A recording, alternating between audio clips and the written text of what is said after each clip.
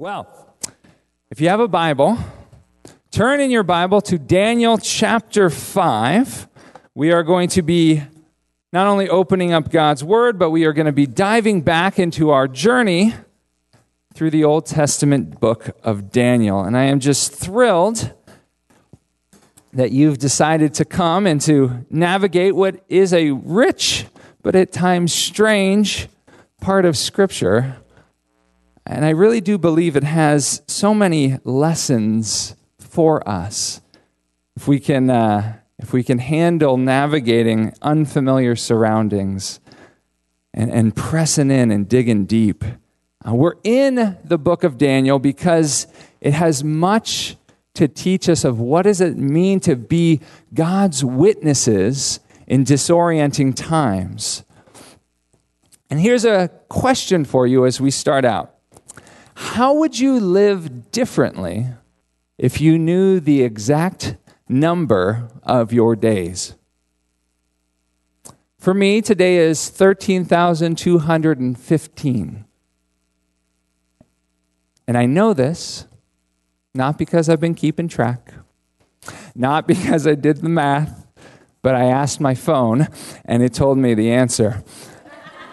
I no longer do the math. I have 3 kids. Too many times they have randomly asked, "Dad, how many days old am I?" And I've had to sit with a calendar and get a pencil and a piece of paper and remember how leap days work and calculate it all out. No. No more. I no longer do the math. I ask the creepy robot brain that lives in my phone, and in a millisecond, Siri tells me the answer. But that's neither here nor there. The original question, how would you live differently if the little tearaway calendar on your desk said, today is 13,215 of 28,804, make it a good one? How would you approach that day knowing how many you have in total? One of the great prayers in the Bible is Psalm 90. It's written by Moses in his waning days, and Moses was a man used by God to rescue his people from slavery in Egypt. He was the one charged with leading God's people through their 40 years in the wilderness. He was a friend of God who heard the Lord's thundering voice there on top of Mount Sinai. He had experienced great victories and bitter personal defeats. And time and again, God had humiliated his pride and exalted him in his humility. And now, at the end of his life as an old-timer, he picks up his pen to lead God's people into worship, and this is what he writes. He says, "Lord, you have been our dwelling place in all generations. Before the mountains were brought forth, or ever you had formed the earth and the world, from everlasting to everlasting, you are God. You return man to dust and say, 'Return, O children of men.' For 1,000 years in your sight are but as yesterday when it is past, or as a watch in the night. The years of our life are 70, or even by reason of strength 80, yet their span is but toil and trouble. They are soon gone, and we fly away. So teach us to number our days, that we may get a heart of wisdom. Teach us to number our days, that we might live wisely." We don't often realize this, but we are stewards of every moment we are given on this planet. And even now you are forging your legacy, that which will define you, that which will be remembered by future generations. You can consciously or unconsciously forge a legacy, but nevertheless you will leave one, and its impact is being felt even now. And I bring all this up because Daniel today has a word of wisdom for us, a lesson for those who seek to be God's witnesses in disorienting times. And it's quite simply, it's this. God's witnesses choose to wisely number their days so that they will leave behind a legacy of blessing, not a cautionary tale. What a great word for Father's Day. God's witnesses choose to wisely number their days so they will leave behind a legacy of blessing, not a cautionary tale. We actually get to see both in our passage today. So strap in. We're going to dive into what is an absolutely bonkers story here in Daniel chapter 5. So we're in Daniel chapter 5. We're picking up the narrative several years after the events that we looked at last week. The great Neo-Babylonian Empire is being ruled by a young man named Belshazzar. Belshazzar is the grandson of the great empire builder, Nebuchadnezzar II, the man who conquered Assyria. He annihilated Judah. He humbled Egypt. He's the man responsible for exiling Daniel and his fellow Jews to a foreign and distant land. So that's Grandpa. His dad was a man named Nabonidus, a man confusingly also known as Nebuchadnezzar sometimes. This is the man we met last week.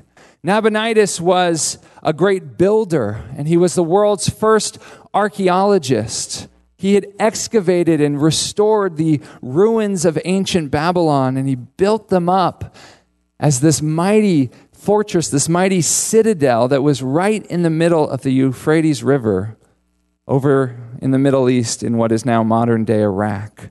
And it was this incredible complex that had the famous Ishtar Gate, the world-renowned hanging gardens of Babylon. And last week, if you remember the story, we watched as Nabonidus in his arrogance stood on the roof of his palace and he looked over the city that he built and he said, "Look at what my hands have made for my own glory." And in that moment, he was instantly brought low by God Most High, the true maker of heavens and earth. Go back and read it if you missed it. The story is absolutely wild. Nebuchadnezzar spends 7 years as a crazy recluse in the wilderness. He's eating grass like an ox for 7 years before he acknowledges God and sees his kingdom restored to him. And now in today's chapter, Nabonidus, also known as Nebuchadnezzar, like I said, confusing, has retired from the capital. He's kind of retired from being king, and it is his son, his kind of trust fund, frat boyish kind of son, who is ruling and running things now in his stead. And we get to hear this morning all about Belshazzar, his son's story. So Daniel chapter 5, verse 1.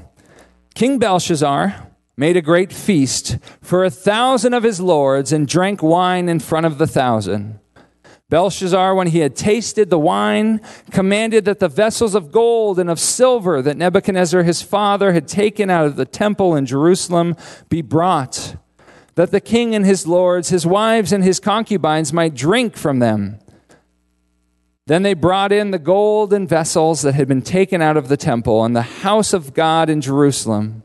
And the king and his lords, his wives and his concubines drank from them. They drank wine and they praised the gods of gold and silver, wood, iron, bronze, and stone. So Grandpa forges this epic empire. Dad builds an epic city. And Belshazzar throws an epic party. I don't know what it is, but I read this story and I don't like Belshazzar. Like I said, trust fund frat boy is kind of the thing that comes to mind. But another thing that comes to mind is there's a German word that is Backpfeifengeschäft. It's a great German word. It means to have a very punchable face. Back Pfiffengeschit. And I imagine Belshazzar had a very punchable face. The way we live leaves a legacy. And what is Belshazzar's legacy? I can sum it up with 4 Ds: denial, deviancy, drunkenness, and dishonor. Let's start with denial. So Belshazzar, he's holed up in his dad's citadel. He's secure behind these high stone walls. He's protected on all sides by the rushing waters of the Euphrates.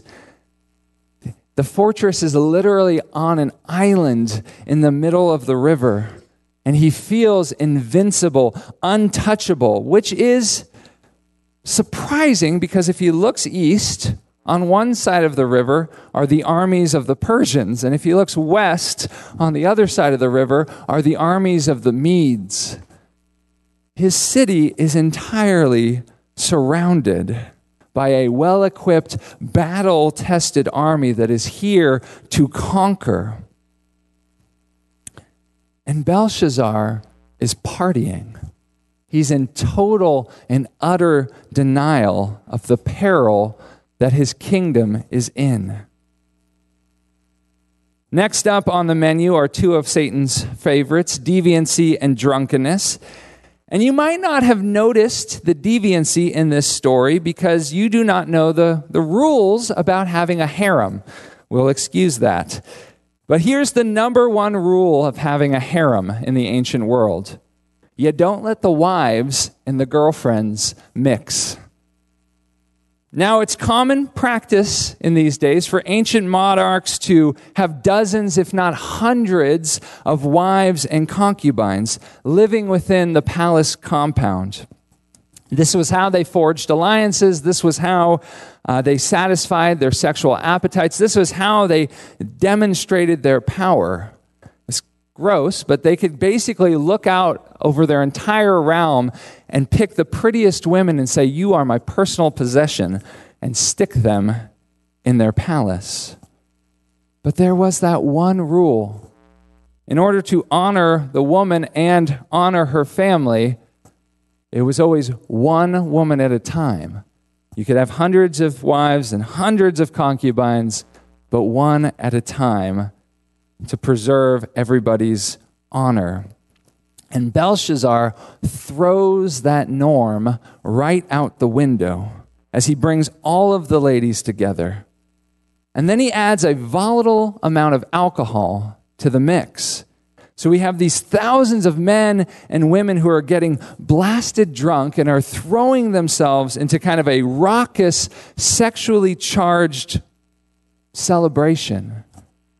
This is closer to an orgy than like a staged sit-down dinner party. And then the final D in Belshazzar's legacy is dishonor. You see, when Grandpa Nebuchadnezzar first conquered the Israelite kingdom of Judah, he plundered the temple of the Most High God. And what he really wanted to do is he wanted to steal the idol of Judah's national deity. But as you know, the Jews don't represent the creator of heaven and earth in wood, metal, or stone. So when Nebuchadnezzar got in there, he was reduced to just stealing God's stuff. Now that stuff has been held respectfully in storage because Belshazzar's dad, Nabonidus, had converted. He has decided to start worshiping Daniel's God and to honor him alone.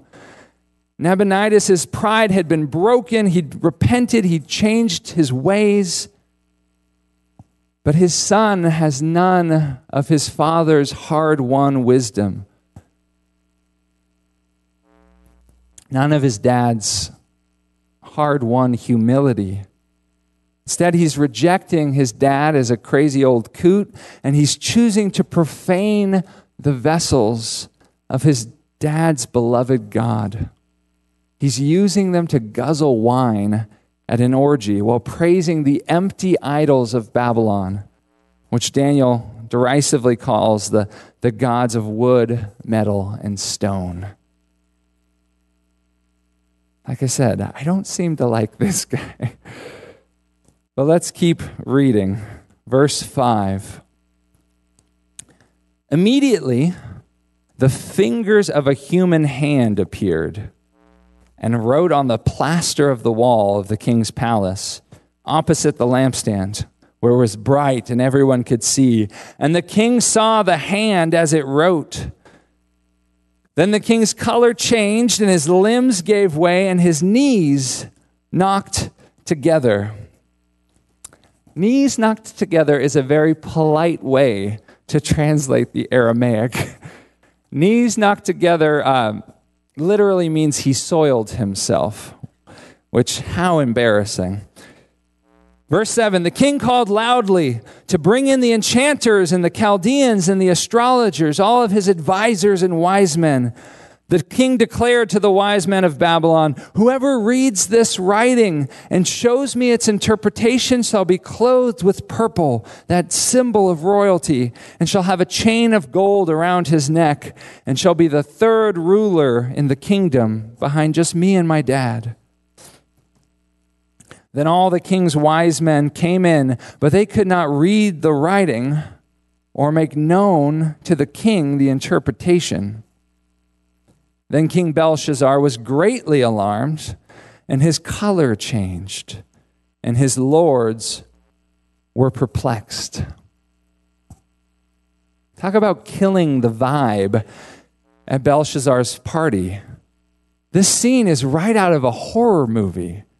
A severed, disembodied hand appears to scratch large, cryptic letters in the plaster of the palace wall. That should be absolutely terrifying and sobering, especially when you think of what a severed hand meant in the ancient world. A severed hand represents a vanquished enemy.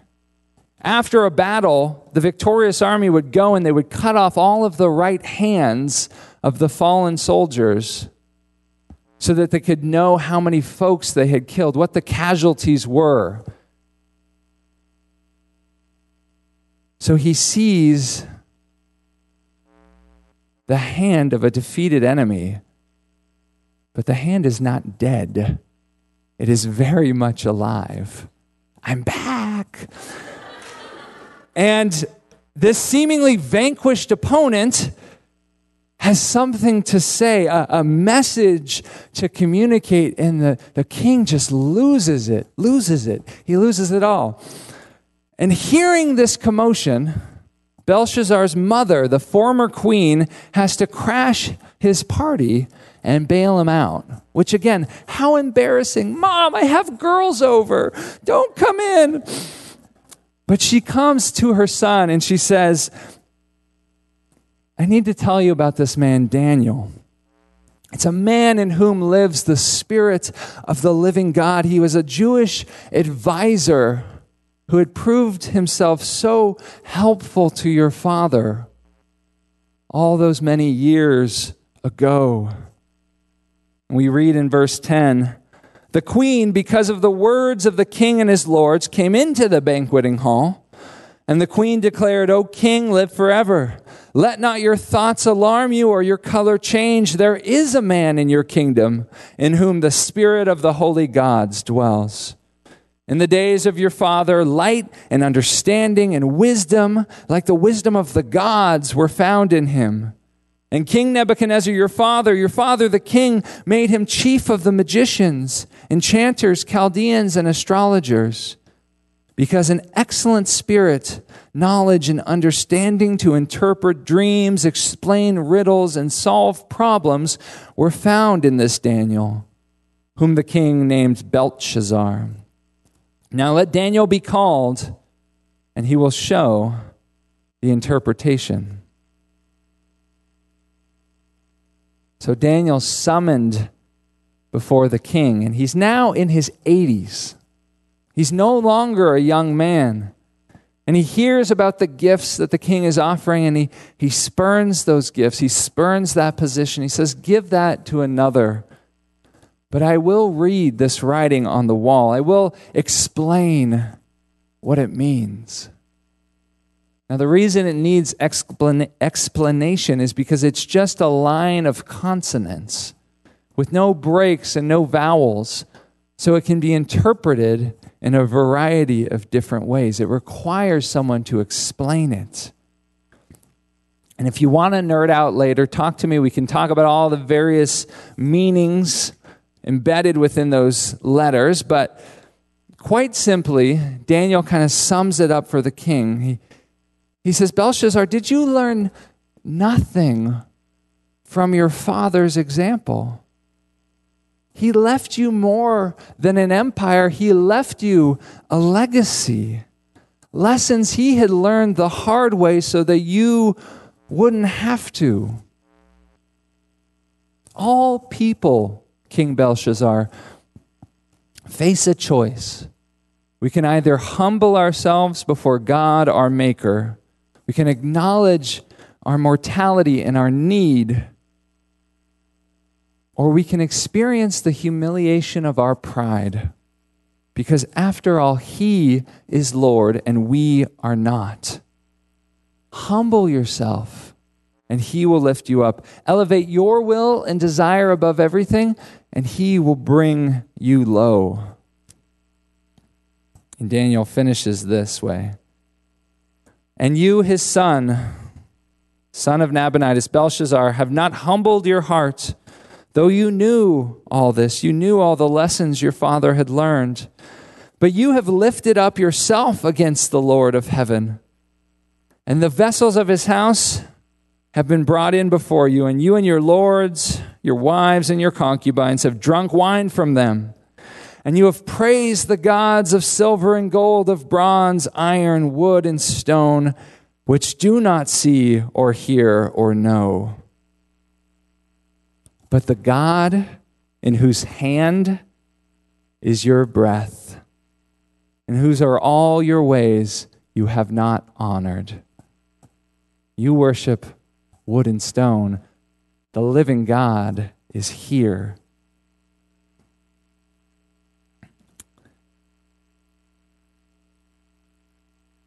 You see his hand.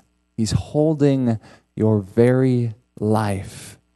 And he has something to tell you. This is the message of the living God. And we read this in 25.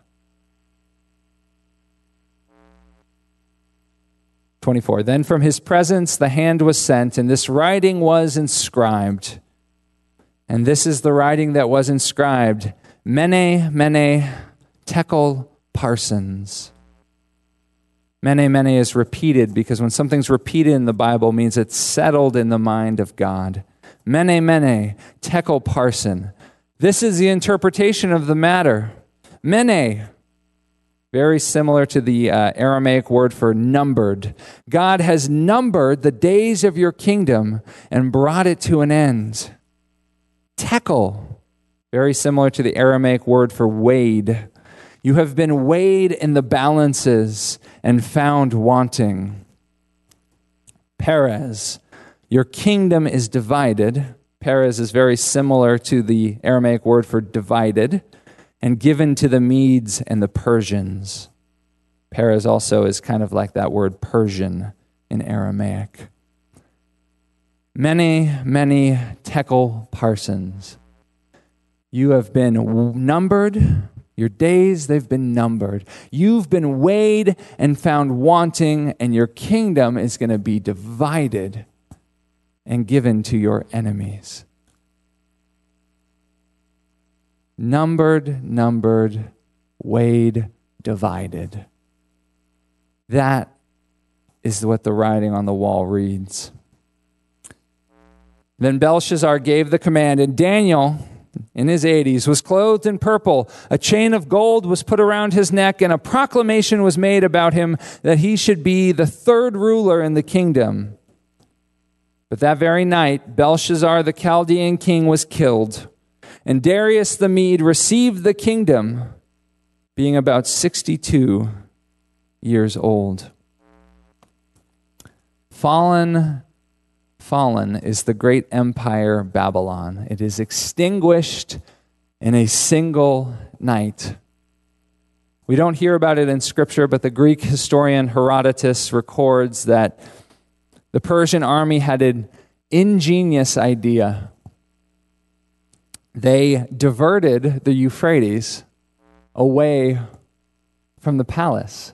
They built a canal and turned the river. And this is what we read. Cyrus, the leader of the Persian army, turned the Euphrates by a canal. The river sank to such an extent that the natural bed of the stream became fordable. Had the Babylonians noticed their danger, they would have never allowed the Persians to enter the city, for they would have made fast all the street gates which gave access to the river. The doors were unlocked. But as they were engaged in a festival and continued dancing and reveling until they learned about the capture, there's not even a fight. Cyrus turns the river, he's also known as Darius, and everyone's still half naked and hungover and partying. And this is Belshazzar's legacy. It's denial, it's deviancy, it's drunkenness, it's dishonor. It's the total and utter collapse of his kingdom in a single night. He is one of history's great cautionary tales. So how do we apply this kind of insane story to our lives? Remember what I said. Those who would be God's witnesses, they choose to wisely number their days so they leave behind a legacy of blessing, not a cautionary tale. Babylon failed to be a blessing in their world, so the empire fell mismanaged. You will either humble yourself before God and be a blessing, or your pride will be humiliated, and that little kingdom that you're trying to build will crumble and fall. What's it going to be? Will you choose humility and to be an agent of blessing, or will the Lord humble you? Do you need 7 years munching grass in the wilderness? Do you need a finger to write on the wall? Do you want to see your entire world come crumbling down because of one wild night? Or will you choose to number your days like Daniel and leave behind a legacy that is blessing and goodness and godliness and faith for those who come after you? Hopefully we choose the latter. But how do we do that? How do we number our days? I think this story is actually really practical for us. And first thing is I think we have to acknowledge what Satan has put on our menu, so to speak, and set ourselves apart from those things. We have to fight the fight of faith. We all have certain sin proclivities. We all have certain weaknesses. We all have certain things in our wiring that bend us in particular ways. And to number your days, you have to set yourself apart from those things and set yourself apart to God and His righteousness. It's really interesting that in Scripture, we have a choice of what kind of vessel we can be in the hand of God. If you're looking for yourself in this story, I would argue that we are those holy vessels. You can either be used in worship, or you can either be used to drink wine at a wild party. The vessel is the same, but we have a choice of how we are used in the hand of God. It says this in 2 Timothy 2, verses 20 through 22. Now, in a great house, there are not only vessels of gold and silver, but also of wood and clay, some for honorable use, some for dishonorable, some for basic, ordinary use. Therefore, if anyone cleanses himself from what is dishonorable, he will be a vessel for honorable use, set apart as holy, useful to the master of the house, ready for every good work. So, Timothy, flee youthful passions. Set yourself apart from youthful passions. And set yourself apart pursue righteousness, faith, love, and peace, along with all of those who call on the Lord from a pure heart. If you want to number your days, know what it is that trips you up. Know what Satan's put on your menu and say no. Set yourself apart from those things and apart for the Lord, because God created you to be his holy vessel, used to bring glory to his name, used for useful, amazing purposes, not for deviancy or drunkenness or dishonor. So that's the first thing, I think, on our journey to number our days wisely. The second is quite simply, don't ignore the obvious. Don't ignore the writing on the wall. And yes, that is where this phrase comes from. The writing on the wall comes directly from this story. God does not leave us in the dark. We might be blind to what he's doing, what he's trying to communicate, but he speaks to us. Right? Grandpa gets a dream, and God gives him an interpretation. He sees God's faithfulness in the fiery furnace. Dad gets the revelation of the dream with the tree that gets cut down, and then he sees how God was faithful to him and through his 7 years of madness. There are so many options that Belshazzar has to recognize, one, that he's in trouble, and that there's a God out there that's trying to get his attention. He's ignoring what his grandfather saw. He's ignoring what his father learned. He's ignoring the armies at his very gates. And then it's the writing on the wall that says, hey, it's too late. You missed it. There were all of these things, but you ignored the obvious, and now you will suffer the fruit of your own decisions. So we have to ask, is there any obvious warning from God in your life that you need to heed? What is right there on the wall that you're failing to look at? Maybe what felt like a vice has now become an addiction, and you're unwilling to call it what it is, that this thing in your life is now dominating you. Maybe it is that your health is falling apart because you are living an imbalanced life that the Lord would not call you to, and there's writing on the wall in your own flesh, but you are refusing to see it. Maybe you're seeing it, the writing on the wall is in the life of your kids. You're pursuing your career or your ambitions or something so hard that you're not seeing the just devastation that it's wrecking in other people. The Lord doesn't leave us in the dark when we're on the wrong path, when we're becoming a cautionary tale. He alerts us to those things where it's shining, and he writes and he says, pay attention. But we often ignore the obvious because, like Belshazzar, we're trusting in our fortifications. But those fortifications can fail us. He partied when the armies were there, not because he didn't see them, but because he's like, the walls and the river will keep me safe. Maybe you're thinking, I can see, my relationship with my kids is strained, it is difficult, but I'm earning good money. We're going to send them to good colleges. It'll all wash out in the end. You're trusting that will be the legacy.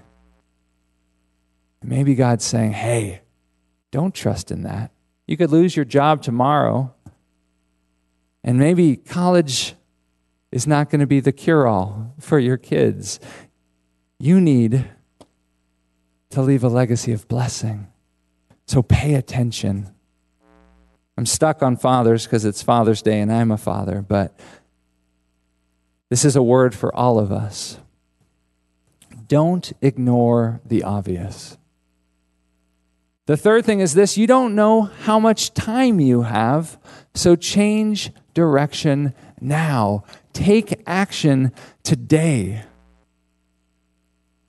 I've lived long enough to know that it is always shocking to us when something comes to a sudden end.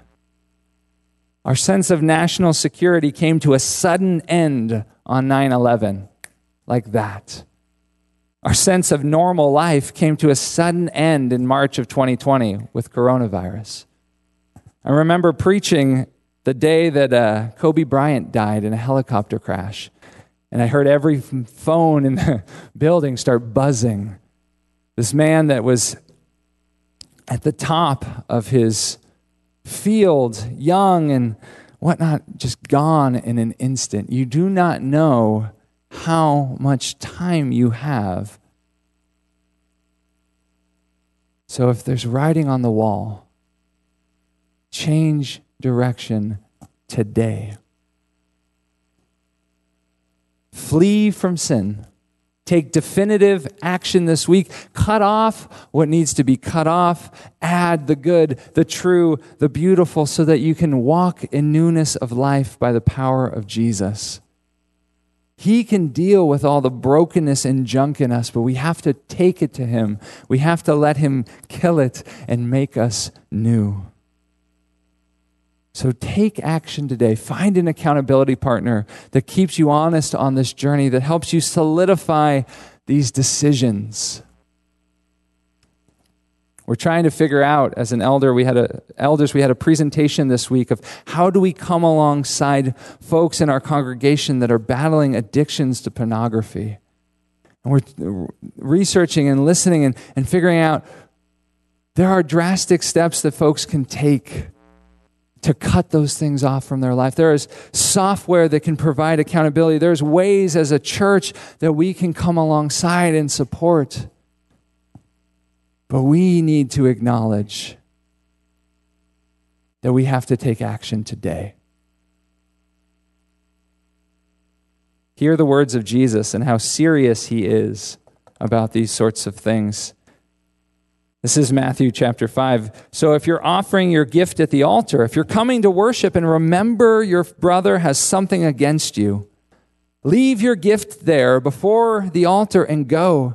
First, be reconciled to your brother. Jesus is saying, if you know that there's relational break between you and someone, don't even show up for church. Stop right now and go make it right. Go be reconciled. Take action right now. A little bit later, he says, if your right eye causes you to sin, tear it out and throw it away.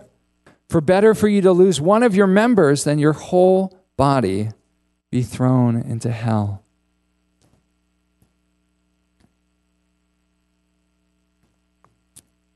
The hand is supposed to shock us into action. Know what Satan's put on your menu. Set yourself apart from those things. Don't ignore the obvious, and take action today, because you don't know how much time you have before your devastation comes, before you get to taste the natural consequences that come from your actions. And there's a final bonus lesson here as well, and it's this: just because you're older doesn't mean you're done. The two heroes of this story are Daniel, who's a man in his 80s, and the Queen Mother, who's an elderly woman who remembers him, and that the Spirit of God lives inside of him. We talk about leaving behind a legacy of blessing, and we think, well, I blew that one. I'm just a cautionary tale. No. Just because you're old doesn't mean you're done. Each and every day, we forge our legacy. You can forge a new one today. Amen? Well, let's pray and let's do our business with God. Dear God, I don't know how you're speaking to each and every heart here, but I know you are a God who speaks. You are not content to leave us in the mess of our own making. Like a loving father, you don't want to see your kids bring pain and suffering and heartache into their life by our own dumb actions. So God, you are in your mercy a God who speaks, a God who brings conviction, a God who gave us a conscience to alert us to the fact when things are not right. And when things are not right, Lord, we don't pull ourselves up by our bootstraps, God. When things are not right, we fall to our knees in humility and we say, you are the maker of heaven and earth, not me. You are God, not me. Rescue and save. And we know you do because you sent your Son to die on a cross for us, to break the power of evil, sin, and death in our lives and to make us new. And he rose from the grave in vindication that you, God, are truly powerful enough to change things, to take men and women who are cautionary tales and change their direction entirely so that they might be people of blessing for the rest of their days. God, we trust in you. Give us eyes to see how you're speaking. Give us humble hearts to receive your grace and your welcome. And give us courage to walk in newness of life. And we pray the prayer of Moses. So teach us to number our days, that we may get a heart of wisdom. Let the favor of the Lord our God be upon us and establish the work of our hands. Yes, establish the work of our hands. Amen.